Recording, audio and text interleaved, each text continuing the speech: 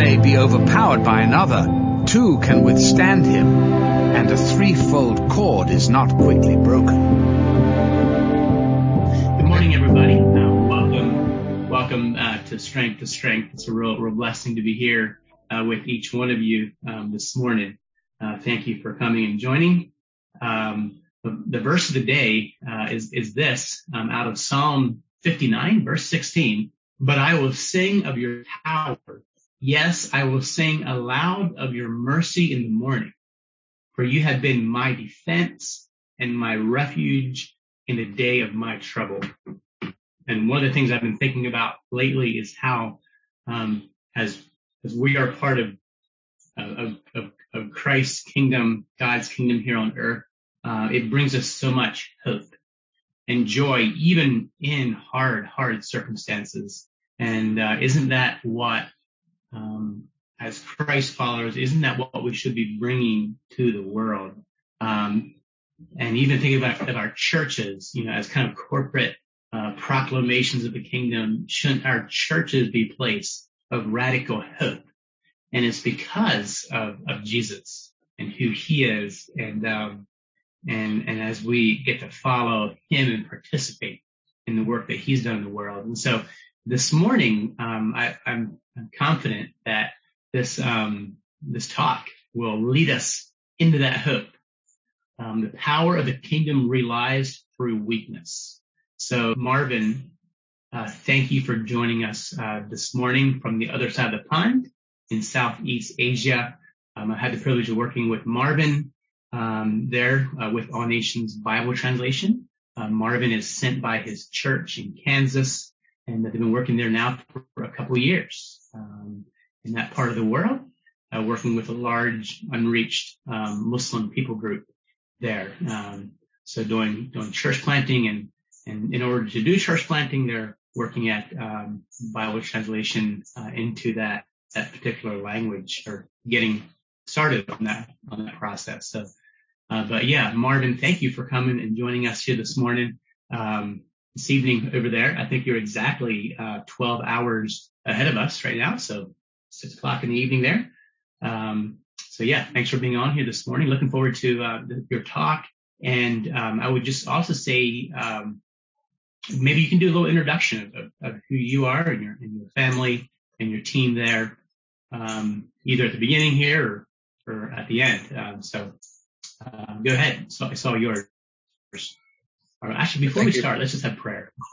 Let's just go ahead and have prayer.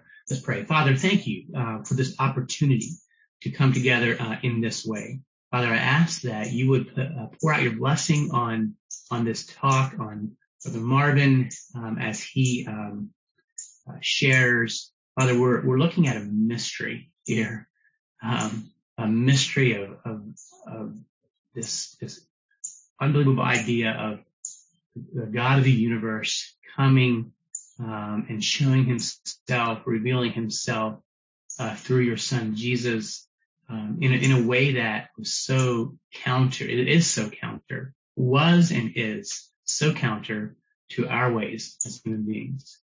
But Father, as we dig into this reality, it's explosive in our minds. It inspires us. It inflames our imagination to think of working in this world in ways that are your ways and not our ways. And we can see how that brings hope and change in people's lives and communities. So Father, bless Brother Marvin in a special way as he shares here, Lord, and may your Holy Spirit be among us, and may through this talk, your kingdom be advanced a little farther. And we ask this in Jesus' name. Amen. So, Brother Marvin, it's all yours. And by the way, Marvin is an alias. So just for security purposes, you won't see Marvin on the screen as well. He has his camera off, and so we're just being careful because of the context that Marvin is working in. So all yours. All right. Thank you, Brian, for that introduction and for that prayer. It's certainly an amazing privilege to be a part of a kingdom where we serve Jesus. And so that's exciting. You asked me to give a brief introduction regarding me and my family and our team. So I will try to do that quickly here. So this has been a fairly long story for us, I guess. But I have a wonderful wife and 4 children, all wonderful as well.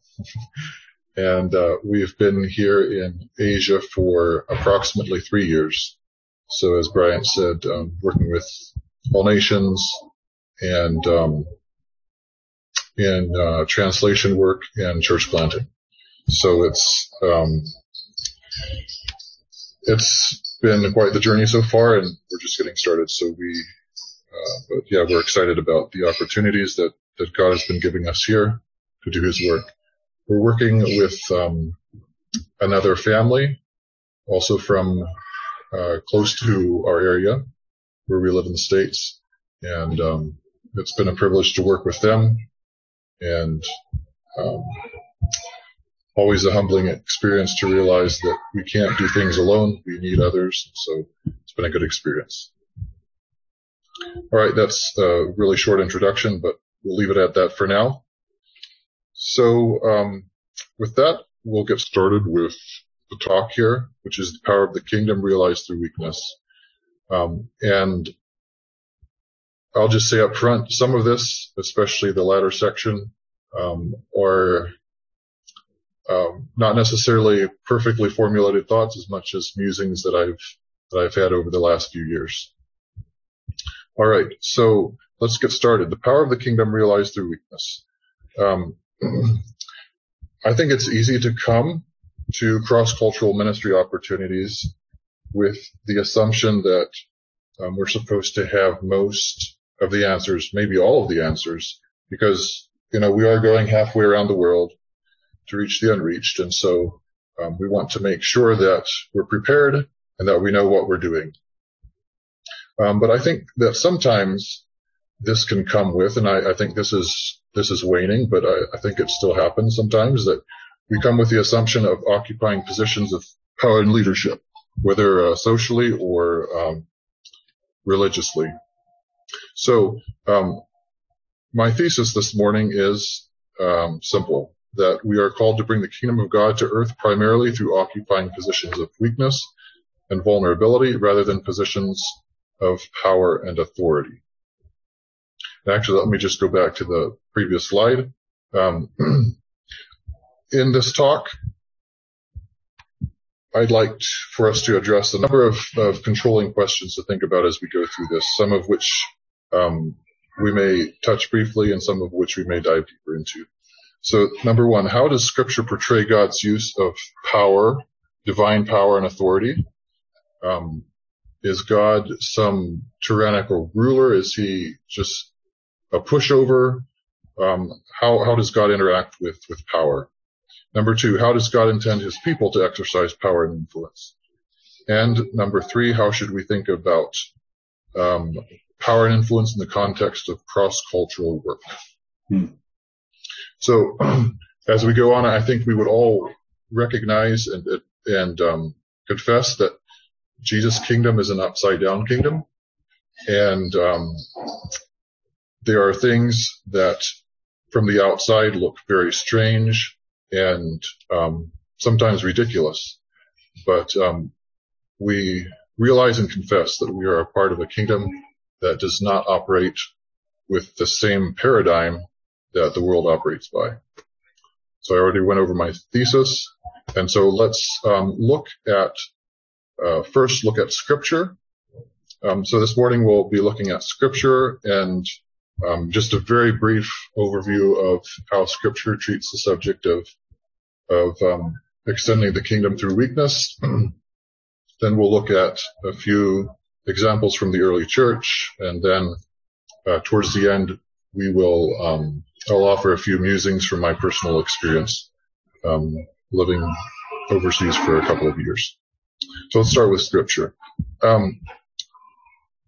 It would take a long time, admittedly, to go over all the ways in which this theme of power through weakness and weakness as being a part of bringing the kingdom of God to earth And because of that, I will simply offer a brief scope of how God displays his power through voluntary weakness throughout Scripture. So let's talk about creation and covenant. So in the beginning, God creates. He creates a perfect world. He creates men and women, Adam and Eve in his image, whom he loves and desires to receive obedience from. But to accomplish this, God, at least in a way, he submits himself to weakness by allowing these beings to choose to love him, or to choose to love himself, to choose to love themselves. And this is significant because to allow someone a choice, specifically to love someone, is to choose vulnerability over control.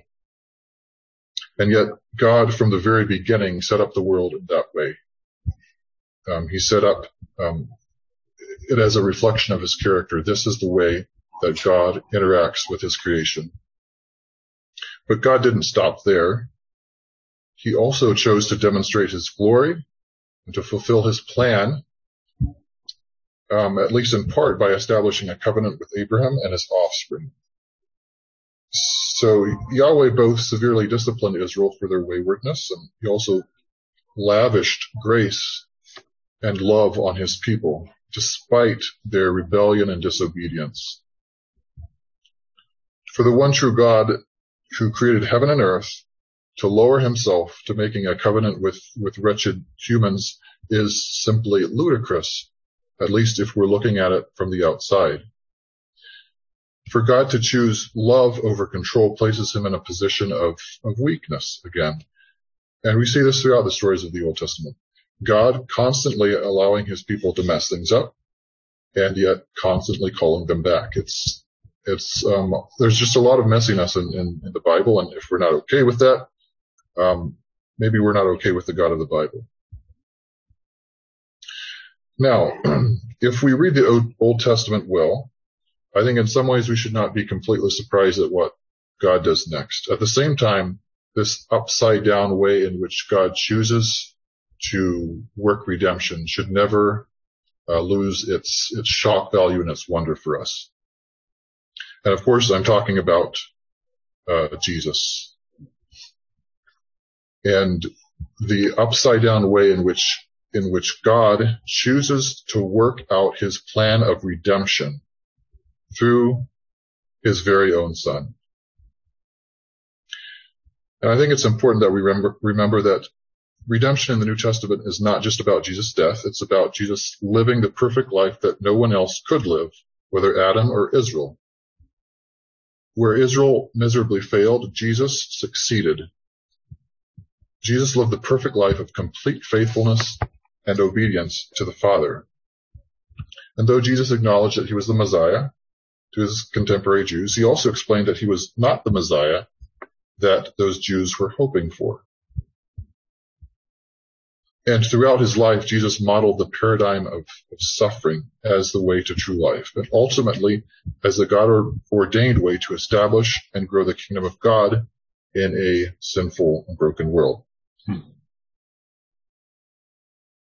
Mark, let's go now to Mark 10:35 through 45. This is a familiar story about James and John coming to Jesus asking for positions of power in the future kingdom of God. Jesus replied, I can't do that for you. That's up to the Father. The other 10 disciples hear this and they get really angry at James and John. And so Jesus calls the 12 to him and says, look, I know that in the kingdoms of the world, this is how people operate. They vie for power. They vie for control. But that's not how my kingdom works. And as he says this, he also says, for the Son of Man did not come to be served, but to serve, and to give his life as a ransom for many. Jesus didn't come as an earthly king or a powerful ruler. He came as a weak baby, living the life of a normal, fragile human. He came to serve. if Jesus would have come as many of his contemporaries expected the Messiah to come, that is with military and political might and violence, he would have been agreeing with the Roman Empire's way of accomplishing her ends. But Jesus said, no, that's not how things work in the kingdom of God. The kingdom of God works and grows through self-sacrifice, through weakness. Mm-hmm. Recently, one of my Muslim friends showed me a video of a little girl. I say recent, just about 6 months ago. She was reading a Bible story book, and the gist of it was that the little girl was reading about Jesus growing in knowledge and favor with God, and suddenly she stopped and asked her daddy, "But Daddy, Jesus was God. How could God learn more about himself?" The father wasn't quite sure what to say, but eventually he bucked up and offered a bit of a lame response. This, of course, was posted on a Muslim YouTube channel, intending to show how absolutely ridiculous Christian belief is. As I thought more about it, I began to realize that the more I realized that these are parts of the Bible that we often quickly breeze over without giving it a second thought. Presumably this was taken from a passage like Luke 2:52, where Jesus is said to have grown in favor and stature with God and men. But these are exactly the kinds of verses that deserve a lifetime of meditation. Jesus was God. Jesus himself was God. Yet he allowed himself to grow physically, mentally, and spiritually. That is astounding. Amen. Now moving on to Philippians 2:5-10. Again, this is a very familiar passage. In this passage, Paul describes Jesus' self-abasement. Jesus taking on weakness. Jesus was God, but he came to earth to minister to human beings as himself a weak human. God's solution again was not through military conquest. It needed something much more sacrificial. It needed the sacrificial life and death of his only son. Now, as we think again more about the cross, it's one of the core symbols of Christianity. And one of the things that goes against sinful human nature and conflicts heavily with Muslim belief, I run into it all the time here, is the idea that God could experience weakness and suffering. As it was in the first century, so it is today in the 21st century. The word of the cross is still folly to those who are perishing. It is still a stumbling block to Jews and a folly to Gentiles. In the Islamic part of the world, divine weakness is antithetical to the Muslim conception of God. And one of my longings, my deep longings, is to see my Muslim friends here come to realize the overwhelming beauty of the Son of God humbling himself and becoming a man, becoming a real human, suffering a cruel death on a cross as the ultimate expression of divine love. And furthermore, to also see that suffering as the ultimate display of power. How do I expect them to see that? Well, I hope they at least in part can see that through me as a representative of Christ.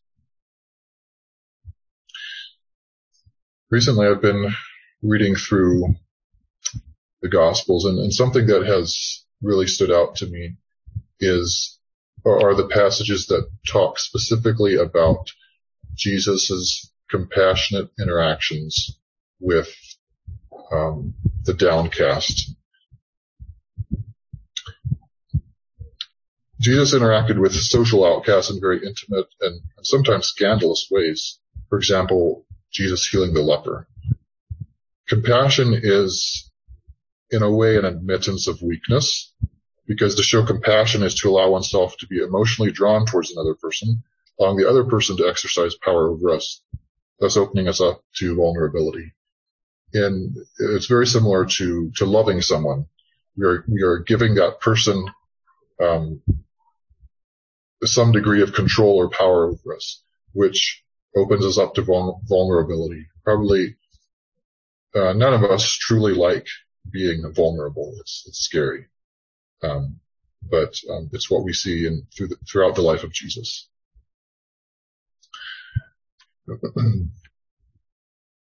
In one of my recent interactions with a Muslim friend, this friend had suffered just a tragic loss of one of his friends, and God impressed upon me the importance of entering into the pain of my friend, because it's always tempting to offer quick, pat answers like Jesus can heal your pain. And I think maybe I did actually tell him something like that, but I don't know that that was the most impactful thing that God had me do that day. I think it was simply listening to the story and feeling the pain and expressing my care and love for him. Our responsibility as followers of Jesus is to allow ourselves to become vulnerable and to show the love and compassion that Jesus himself feels for the lost and hurting. Again, that's difficult. It's hard. It's unpleasant. But I believe it's what we are called to. All right, now we're gonna, we looked at a few, places in Scripture where we see the theme of building the kingdom through weakness. We see God, Father. We see Jesus living a life of sacrificial love. And so now we're going to move on to a few examples from the early church. The first example is actually from the New Testament, but I'm just putting it in here to make things a little bit smoother. So the first example is of sacrificial living. This is from the Apostle Paul, 1 Thessalonians 2, 1 through 12. I'm going to take time to read the passage. But the question of power is something I believe that Paul wrestled with in his dealings with recalcitrant churches. Paul had to deal with the question of what it should look like to be in a position of spiritual power and authority while operating within the kingdom of God. We know how Paul used his power before Jesus got a hold of him. He was a violent, hate-filled man, and yet Jesus got a hold of him and turned him around. And what we see in his letters are very different than he was before. So in 1 Thessalonians 2, 1 through 12, Paul states that although he could have exercised his apostolic authority and made the Thessalonian church do what he wants them to do, he instead accepted suffering and labored day and night, and in fact gave his own life for them. He uses language from Isaiah 66, where he talks about, in which Yahweh is described as a mother caring for her children. Paul uses very similar language here. So Paul gave of himself. He lived a life of sacrifice so that these churches could grow and mature. Second example is from Ignatius of Antioch, specifically from his letter to the Romans as he was on his way to Rome to be tried and martyred for his faith in Jesus Christ. So Ignatius says a lot of shocking and incredible things throughout this letter. But I'm going to just pull out a sentence from here that I think illustrates what we're getting at and make a few comments on it. So Ignatius says this in his letter to the Romans. He says, "It is better for me to die in behalf of Jesus Christ than to reign over all the ends of the earth." Now that is outrageous. How does that even make sense? Unless you have a insider's view of what is really going on in God's kingdom. And I think it made perfect sense to Ignatius because he understood the character of God and how he works in the world through his people. Weakness is not an enemy of God. It is a tool. And just for a minute, just for fun, let's think a little bit about the irony of the statement. Ignatius is on his way to Rome. Rome is the center of the Roman Empire, of course, the symbol of political and military might, control, and just bloody brutality. It seems to me highly unlikely that Ignatius could have written this without a little smirk on his face, without some polemical intentions. It's like he's giving us this huge beast a slight prick in the ribs, saying, Rome, you think you're really something, but I have something much better. So it is better for me to die in behalf of Jesus Christ than to reign over all the ends of the earth. Third and final one is from Origen, a late 3rd and early 4th century Christian theologian, biblical scholar, and philosopher. In his work against Celsus, Origen responds to the pagan critic Celsus, who thinks it's ridiculous of Christians not to fight in the Roman army. So Origen's first line of reasoning, line of response, is that living a life of piety is of more help to the emperor and his empire than waging war. Second, Origen states that prayer is more effective than joining the ranks of the Roman Empire, or of the empire's army. He states, we who by our prayers destroy all demons which stir up wars, violate oaths, and disturb the peace, are of more help to the emperors than those who seem to be doing the fighting. Again, what a crazy statement. Origen is saying, look, you might be out there fighting, and you might think you're accomplishing a lot, but let me tell you, we Christians who stay at home and pray for you, for the empire, for the kingdom of God, we're actually accomplishing much more than you are. Perhaps prayer is the single most important tool in our efforts to bring the kingdom of God to earth through weakness rather than power and control. Prayer is not merely an act of piety, a much needed spiritual discipline. It's a statement of our utter reliance on the King. It is an admittance of our helplessness and our weakness. And paradoxically, it is by that acknowledgement of weakness through prayer, we are given access to unimaginable power. So the kingdom of God is not about becoming weak beings that don't accomplish anything. The kingdom of God is full of power, but it's not a power that is accomplished through the means of the world, through might and violence and control. It's a power that shows itself through obedience to the King.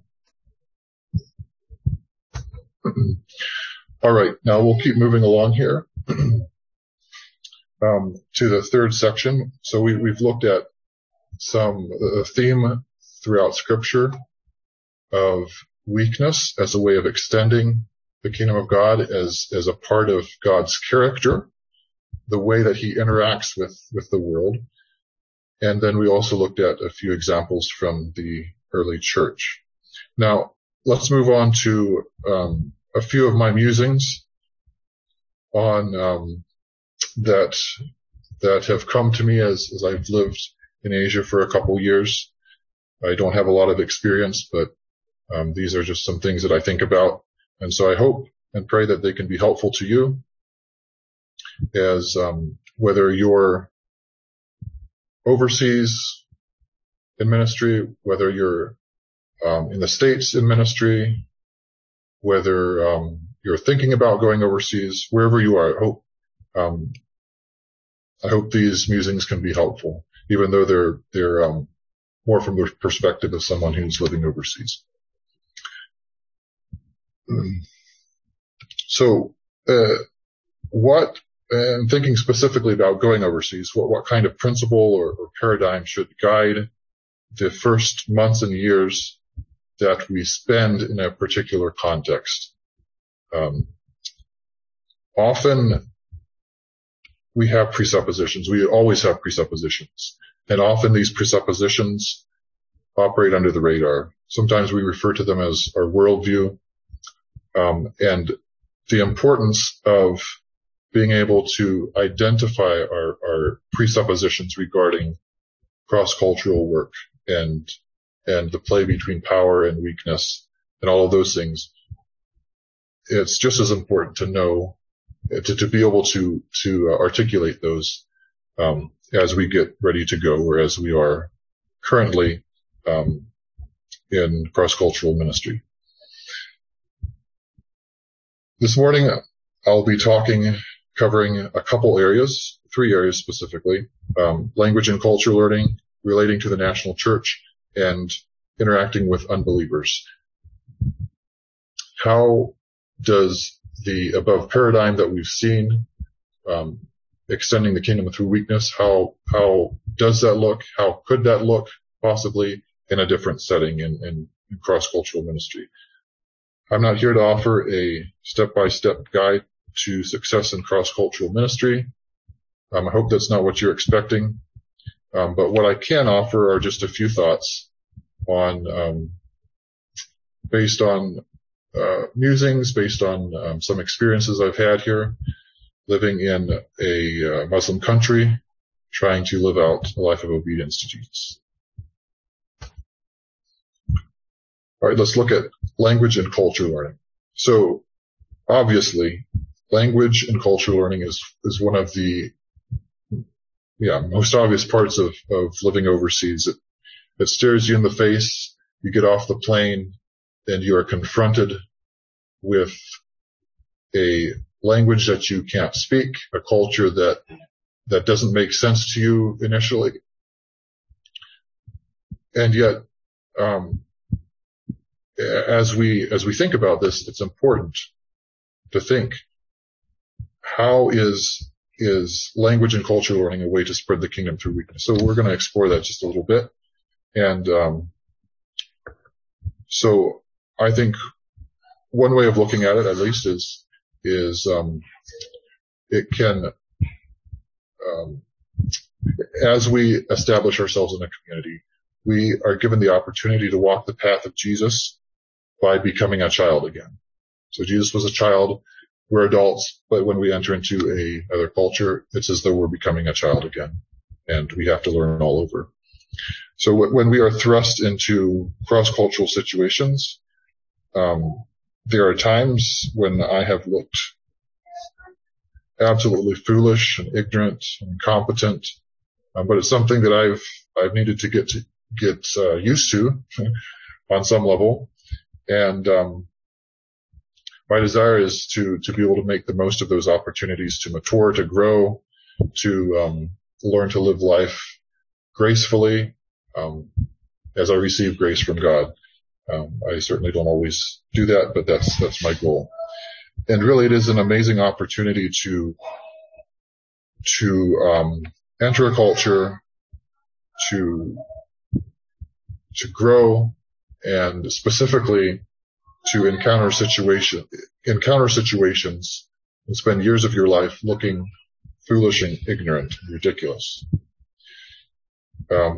Because this is a way that God uses to help me to grow in grace and in humility.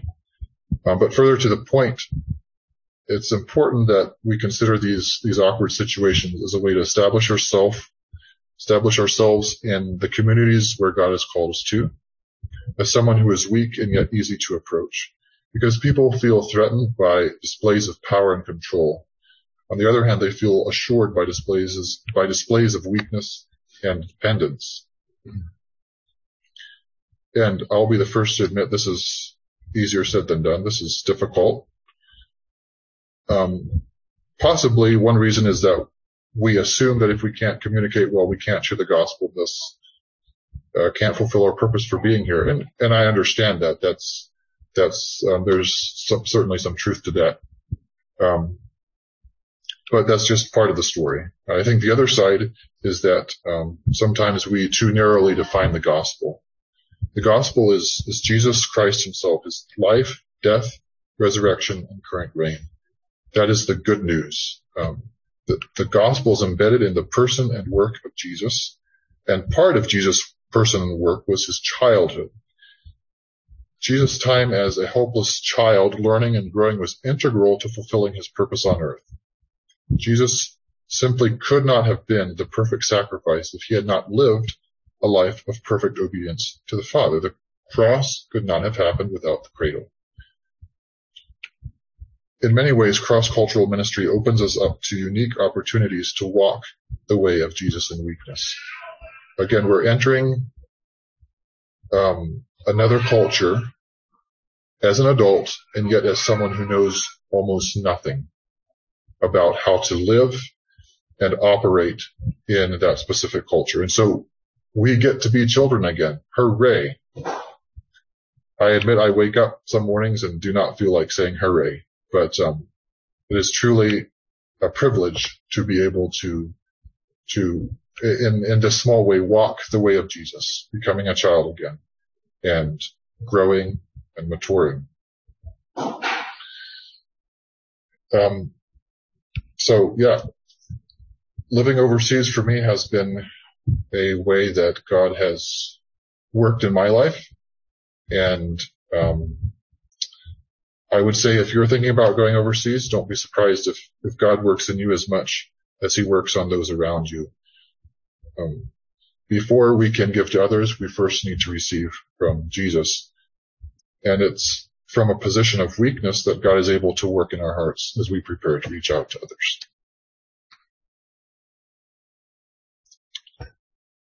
All right, second, let's talk about gaining respect by asking for help. Asking for help is an important part of being human. It's an important part of living in the kingdom. We all need help. And specifically thinking about living overseas, asking for help has a way of positioning ourselves within a social context in a non-threatening way. It communicates that, look, we are real humans. We're not perfect. We need help. Again, this is hard because I came to the cross-cultural context in which I am currently to help others. But I have to remember that Jesus, even though he was God, he took on human flesh. He became a human. He needed to be nursed and potty trained and taught how to speak. He needed human assistance. Why should I expect anything different for myself?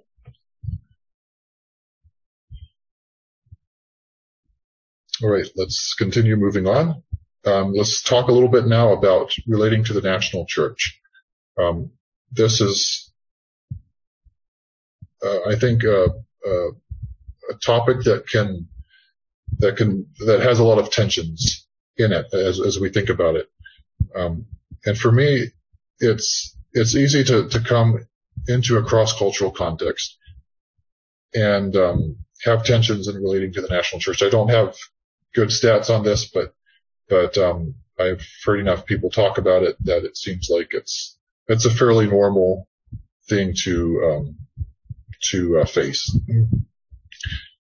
It's easy to go overseas with our minds full of ideas about the best ways to do things. However, after we arrive, we quickly begin to understand that this is not how the national church does things. We have a way of doing things where we're from. We go overseas and they just have a different way of doing things. So how do we relate to that? I think probably the biggest tension that I have felt so far in relating to the local churches in our area is simply the tension between partnering with the local churches and learning from them, while on the other hand, offering another way and hopefully a more biblical way of living a life of devotion to Jesus. When we're in that tension, I think there are at least two ditches that we can fall into. The one is to establish ourselves in the local church and to seek the power and authority, the religious authority that we need to affect change in that church. Perhaps the other ditch is to just ignore the local church, to separate ourselves from it, and to do our own thing. And I suggest that, at least in most cases, we should avoid both of these extremes and should look to find a middle ground, which allows us to both engage to some extent with what God is doing through the local church, as well as to allow God to do something new. Again, these are musings, these are ideals that I have. I'm certainly a long way from realizing my ideals. one thing our team has done to, as we've related to the local church, that has been a blessing for us, and I think for the local church as well, is to simply show interest in what God is doing through the local church. So when we do that, it positions ourselves as learners in a culture and a context that, admittedly, in many ways is still foreign to us. Because even though we come to a cross-cultural setting with big plans in our heads, I think we should at the same time assume that God has already been working in that context, and as a result, we should be willing to allow God to reshape our plans accordingly. Of course, this doesn't mean that we should just approve of everything that local churches do, but I think what it does mean is that we should seek to become experts at seeing how God is working within the local churches as well as outside the churches. When we came to Asia about 3 years ago, it was quite obvious that we were entering a place of deep spiritual darkness. And, as we entered the country, somehow the task of seeing locals come to know Jesus suddenly became harder to visualize and have the faith to expect, as we're just confronted with the spiritual darkness.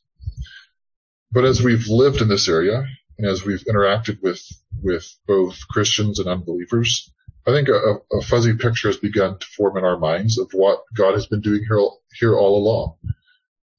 And part of what we see God doing is giving local believers a greater vision for the kingdom of God. Another thing that we have done to show interest in what God is doing through the local church is simply by taking time to spend with local church leaders, listening to them, hearing from them, and showing interest and celebrating what God is doing through their churches to bring the kingdom of God into their context.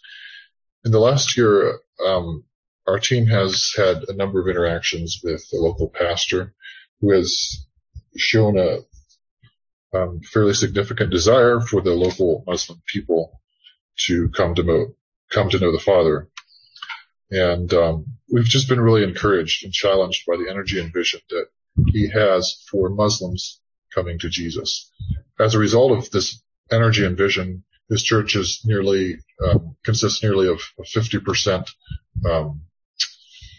former Muslims, which is incredible and something that we think is worth celebrating. So we praise God for that. Again, I'm going to wear this one out by the time we're done, but ask for advice and help. I don't think I can say this too many times. As an example, to start off here, a number of years ago, my teammate started discipling a young teenager. Through these interactions, the teenager decided to follow Jesus, and not surprisingly, because of that, he faced a lot of pushback from his family. His family was quite angry. So as this was developing, our team realized that we needed help discipling this friend of ours.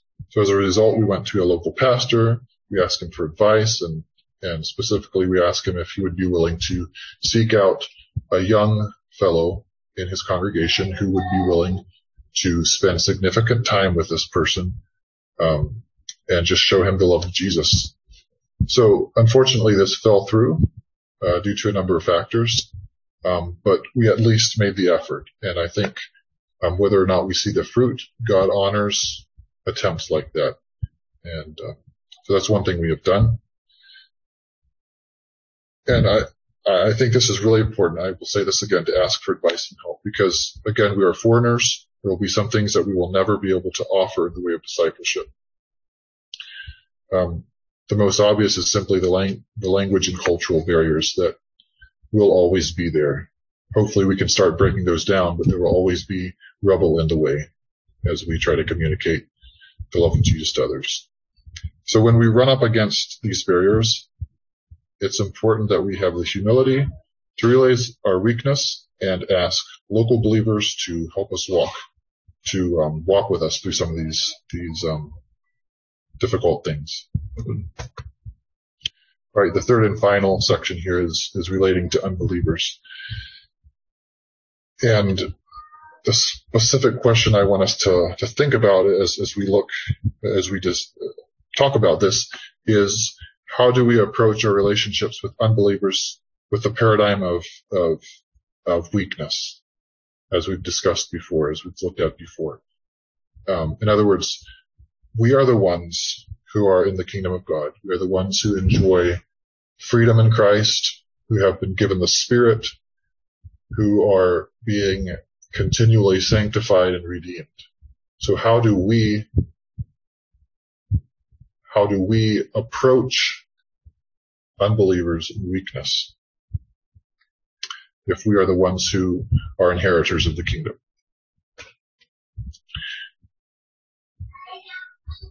I think one way perhaps is by emphasizing presence over answers, pat answers.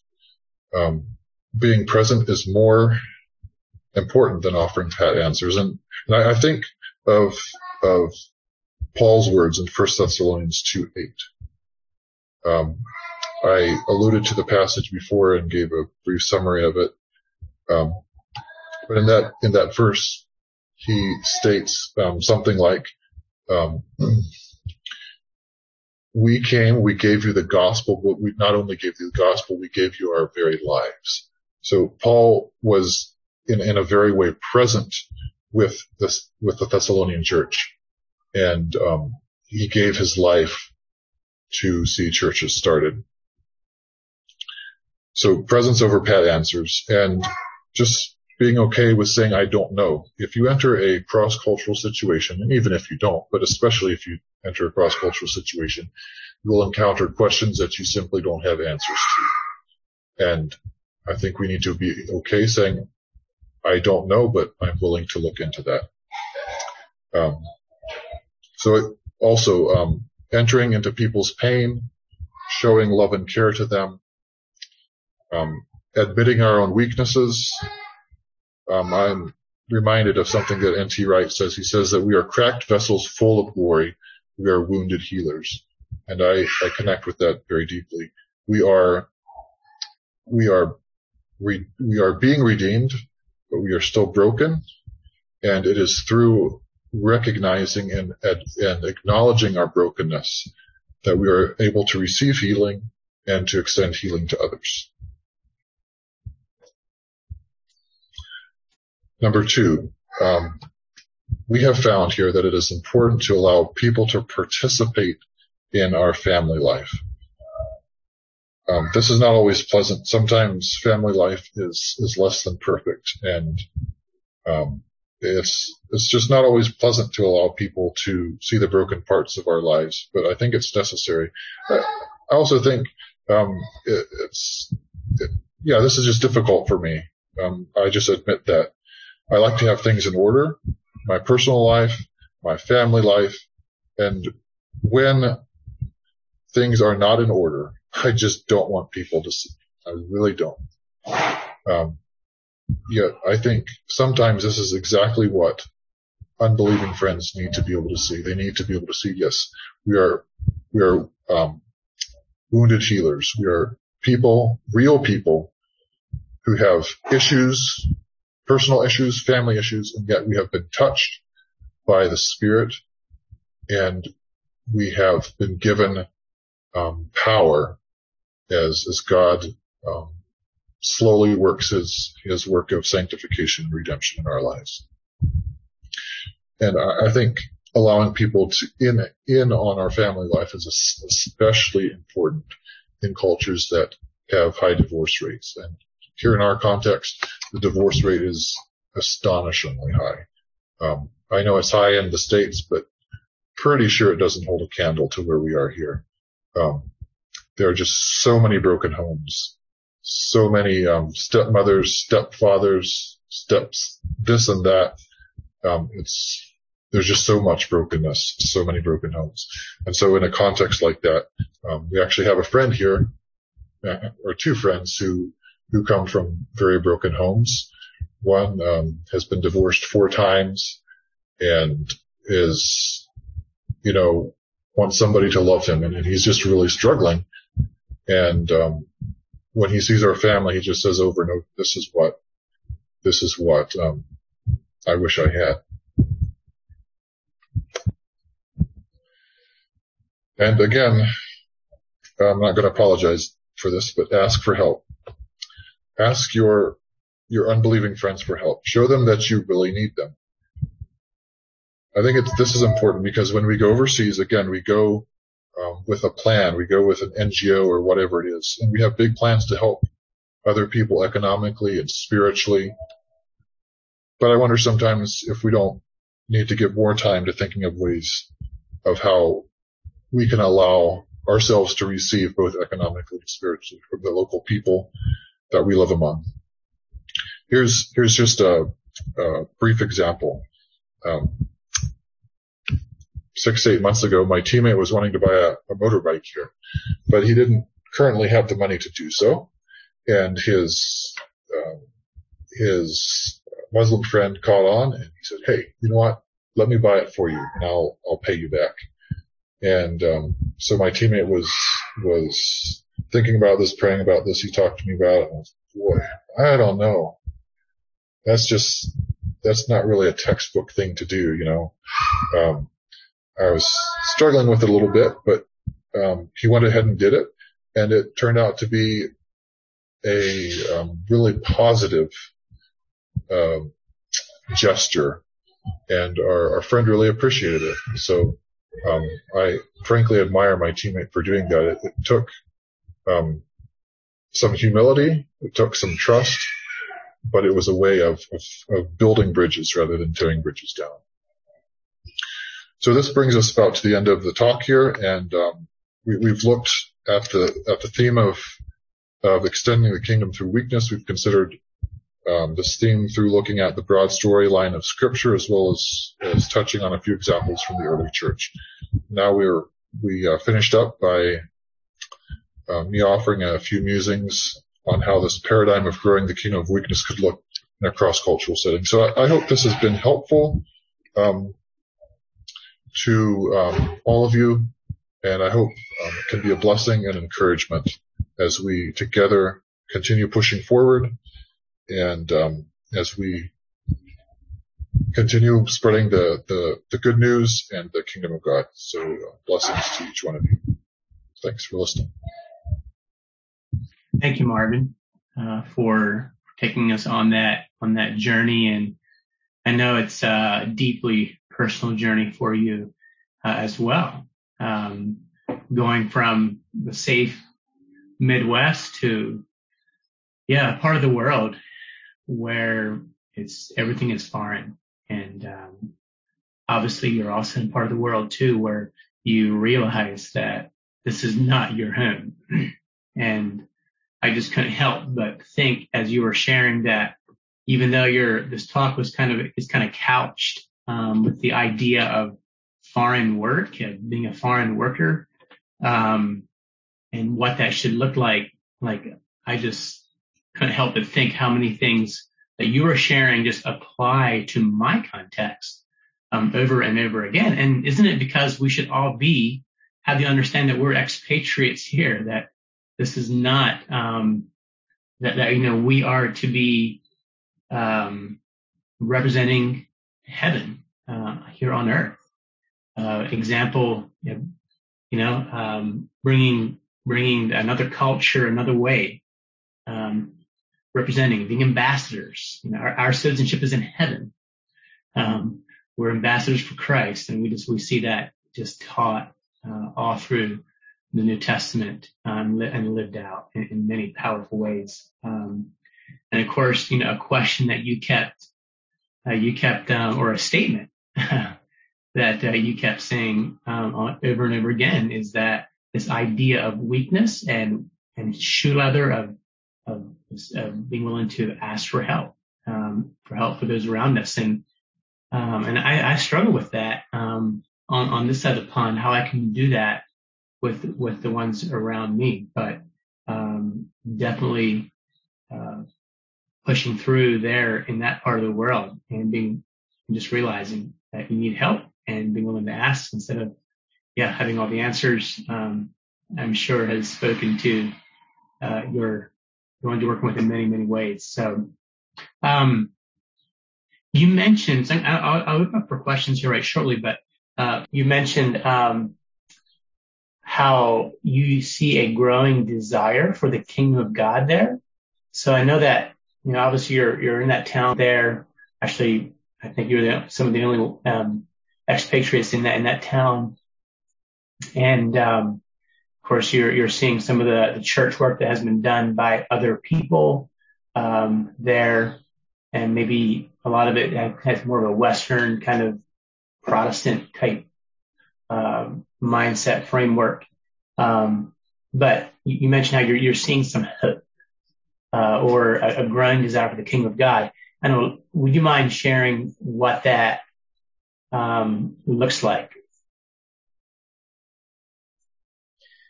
Sure, I'll do my best. So, one of the ways that I see it is a willingness for local pastors to listen to our vision and to say, thank you for coming and for reviving in us a desire to see local people come to know Jesus. So that's part of it. But the other part is also seeing, living here long enough just to be able to see that, there are people who are being intentional about the ways, about how they live and intentionally seeking ways to spread the kingdom, through speaking with their neighbors, talking with their neighbors, and having extended prayer meetings for the lost in our area. So there's a few examples, things that we've come to see as we've lived here for a couple of years that we wouldn't necessarily see right away. Sure. And I clearly remember as you went, there, that both of you had this burning desire to see what is God up to in this part of the world. Even, just from your travels there, it looked like, a desert, in many, many ways. But you still had that confidence that God was ahead of you. And, I think that hope, has really equipped you, to not only see it, but also partner with what God is doing there. Maybe I have a couple more questions here shortly for you, but I'd like to open it up. Does anybody here have a question for Marvin?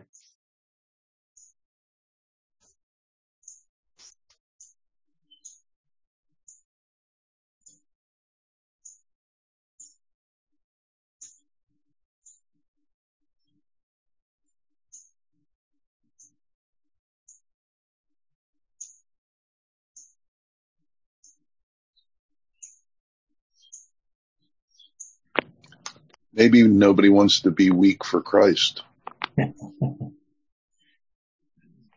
Thank you, Patrick. I kind of get what he's saying.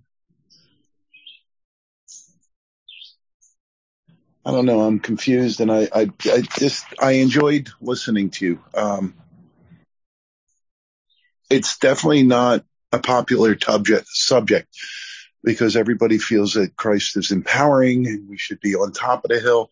And recently I've been talking about, no. I think we're supposed to be at the bottom of the hill, and it's not accepted readily. But I really thank you for your thoughts. And working ministry is not, textbook. And you found that out with the motorcycle. Thank you. Yeah, thank you, Patrick. you're an example of, through following Christ. Of what not to do. Thanks for being an example. And willing to admit where you have failed or whatever. So yeah. Appreciate that.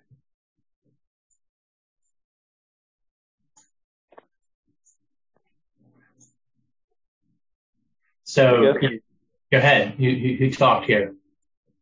I guess on the subject of weakness, I look at it, I cut it a couple different ways. I guess when you're looking towards like Jesus or God, I look at that.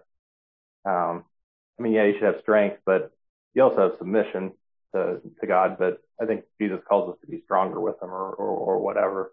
But like kind of the kingdom principle that I look at with weakness is kind of what God and Jesus calls us to do with the world, society, or whatever.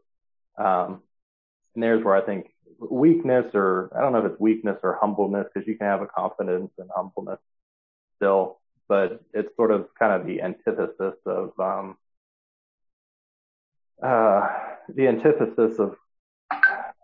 modern society. Modern society teaches us to be aggressive, assertive, and I've taken crap on that lately, on saying that no, I think we're meant to be more humble and quiet, not always trying to push into conversations and that sort of stuff.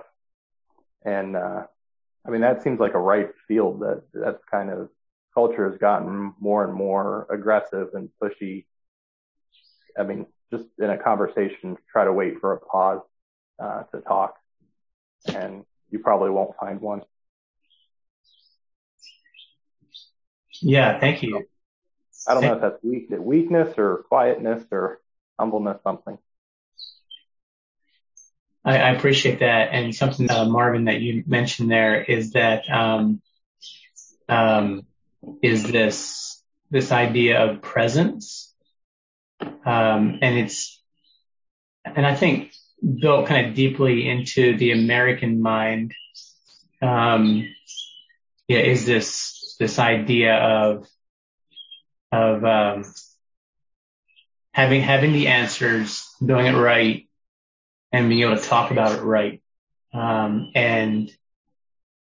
we realize that, and hide where our needs are, and put up this, facade, and when you allow people in your home, into your lives, it becomes quite evident quickly that, we are needy people. And so I really appreciated that. And so, I think, Jacob, your thoughts there tie right into that idea of presence. Being example by our lives, and then being willing to give an answer to the hope that is within us. But as Peter says, we should do it with meekness and with fear, with trembling. And that humility shines through, and people are drawn to that. Wow. May God help us be those kind of people, whether here or there. I run it's Patrick again. I run a behavioral modification program for ex-convicts, and I'm also in another chat group with some brothers around the South Central Pennsylvania area. And one of the things that somebody was asking me is, how can I be real hard on behavioral modification in a Christ-centered program and yet expect somebody's baptism to be weak and less pushy on accountability with a new convert? And I see that as two entirely different principles. And if I'm not making sense, you can call me later and I'll explain it to you. But when somebody gets baptized, I think a strong discipleship program is needed. But take my behavioral modification program. I've got guys that came from prison. If I'm not tough on them, they'll overrun this place. And so I see Glenn rubbing his face going, oh no, not this. So I'll back out now. Yeah. Thank you, Patrick. I mean, that's one of the challenges of the modern world is being humble, you get bulldozed or people don't even see you. Yeah. Yeah. And just this week, I was in a conversation with two Methodist pastors at our cafe, and we're launching right into this idea of the upside down kingdom concept, and they wanted to hear more about that, because they're maybe in ways, kind of putting their toe in the water on this idea, and they see it, but yet it's so hard to imagine, to actually have faith, like Origen, wrote there. I really appreciate that quote, Marvin, that you read. We who by our prayers destroy all demons which stir up wars, violate oaths, and disturb the peace, are of more help to the emperor than those who seem to be doing the fighting. Like, it's just this irrational, or as you said, absolutely ludicrous idea. But I think I know that as we look at scripture and look at history, that we can see where true followers of Christ were serving in the way of Christ, that the impact and the change that brought to the world. But it is the way of suffering. It is the hard way. It is the upside down way. So we're at quarter after. I'm always loud. Is it okay if I add one thing? Absolutely. Okay. I have a house of sex offenders. That's my behavioral modification program. And the ick factor in the community is really big. The ick factor in our churches is there too. But it's just one of them things. And I've chosen to take on the most arduous people. When I started this, I heard God calling me to Nineveh, and absolutely, being a sex offender, I didn't want to go back to Nineveh. I didn't want to hear these people. Well, long and short is, I have a neighbor who proclaimed that he was going to shut me down. He was going to take care of me. He verbally and physically was assaulted. And one day I just had enough. And I went to him, and he said, he was standing on his porch and he was screaming at me, telling me, absolutely not. I'm going to beat you up. And I said, and he asked me, come to the backyard so I can get beat up. And I said, absolutely not. I'm here. Come here. And he ran towards me, and I failed because I grabbed him by his face, and I had to pull myself from it. And I apologized for touching him. I told him I was wrong and that I would allow him to hit me time and time again until he felt satisfied. And when we got done, I would not call the police. And that happened for 3 years. He didn't talk to me. Just recently, he's asking me to do things. He's cutting my lawn. He's picking up trash around my house without me asking him. Wow. And I'm like freaked out. Like, how do I respond to this guy? Because quite literally 2 years ago, he wanted to shoot me. So, pacifism or nonviolent, non-confrontational, whatever you want to call it, but taking the road of allowing others to abuse you for Christ's sake does work. Amen. Thank you. Thank you for that. Thank you for that story, Patrick. That's powerful. And I can, knowing you, I can understand in your past why that was a very difficult journey, but God's at work. Absolutely. Lord, help us to know how to respond like that, whether, speech or in action. That's definitely the road less traveled, especially in our world where it just seems like polarization is just increasing on so many sides. We can step in the middle and be peacemakers. I appreciate that. So, Marvin, thank you for what again, coming on this morning. And, if you would just tell us a little bit about, so you're learning, the language there, the trade language, and now have begun to learn the target language of the people group that you want to see scriptures translated into. Would you mind just telling us a little bit about that? Maybe where you're at, in that process of seeing the scriptures translated into that target language, and maybe some of the different things you're doing there as well, just to be a presence in the community, you and your teammates. And then I would like you to close with prayer this time. So you can just keep it real kind of, and not share a report. That would be great. And then we'll end the call. So go ahead, Marvin. Sure, I can do that quickly here. So, when we came here 3 years ago, we were hoping to do translation work, and our teammate was hoping to do community development work, and so these things have been progressing kind of simultaneously. And so currently we have business visas. I'm running a business here.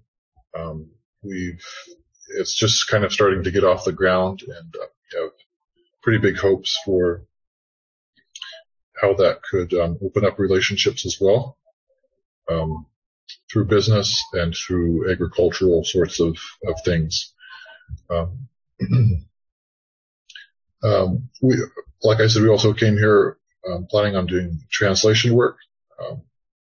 The last, I don't know, probably about the last year or so, my wife and I have been concentrating on a language survey to get a better idea of whether or not this language could benefit from Bible translation. So we've done that. We've completed it. We feel fairly confident that this could be a blessing and a benefit for the local community, as we are praying that God will continue to raise up Christians, raise up people who are passionate for Jesus in this local context here, the target people that we're working with. So we have yet to start an official program. We're still looking for potential mother tongue translators. And part of the difficulty is that there are so few believers here. We know of maybe 4. And so that's one of the difficulties here. But we keep praying that God would raise people up to serve Him. And then just another thing we do is just spend time with our neighbors and friends. Today I spent about 3 hours with one of my friends. I mentioned him during my talk. Spending time with him and my boys. I actually needed help doing something. He needed help, and then I needed help. So we helped each other. And so those are things we do from day to day. And we continue praying that Jesus would show Himself real here. And we invite you all to pray for that as well. So why don't we close in prayer? Father, we thank you that you are our Father. We are your children. That you love us dearly. And we are awed at the way that you have chosen to work in the world. It's not the way that always makes sense to us, Father, but we believe that it aligns with your character, your perfect character, and with your will. And so we accept it, and we rejoice in the way that you are working throughout the world, in every part of the world. And when we get to see your presence and your work in those parts of the world, we choose to rejoice and to praise you for that. Father, thank you for this group of brothers here this morning. Pray that you would empower them to live the life that you have for each one of them to live, a life of obedience and surrender to you, Father. Thank you, Jesus, for the redemption that you are working in each of our lives, sanctifying us, drawing us closer to you. And I pray that would spill out to those that we interact with today and tomorrow and in the years to come. Thank you so much for your love. We love you too, Jesus. Amen. Amen. Okay, well, thank you again, Brother Marvin, for coming on here and taking up your Saturday evening to share this talk and share with us. I really, really do appreciate that. And God bless you and your family. And may you have a wonderful Lord's Day there tomorrow as well. So thank you. Thanks again. Absolutely. Yep. All right. So a couple quick announcements here. So 2 weeks ago, we had Conrad Eby on sharing about understanding trauma, OCD, and scrupulosity. And we had a high attendance and lots of interest, and it felt like we hardly had time for the questions. And so we're actually bringing him on as a bonus talk next Saturday, part 2. We'll be unpacking a couple of things, but also taking questions as well. And so we're going to actually be posing those questions to him as an admin team. So if you have any questions from the talk from 2 weeks ago or any other areas you would like Conrad to kind of unpack, please submit those questions to us via our website and our through email or whatever. So that would be wonderful. So thank you again for coming on, and look forward to seeing many of you, Lord willing, in a week. God bless your day. As iron sharpens iron, so a man sharpens the countenance of his friend.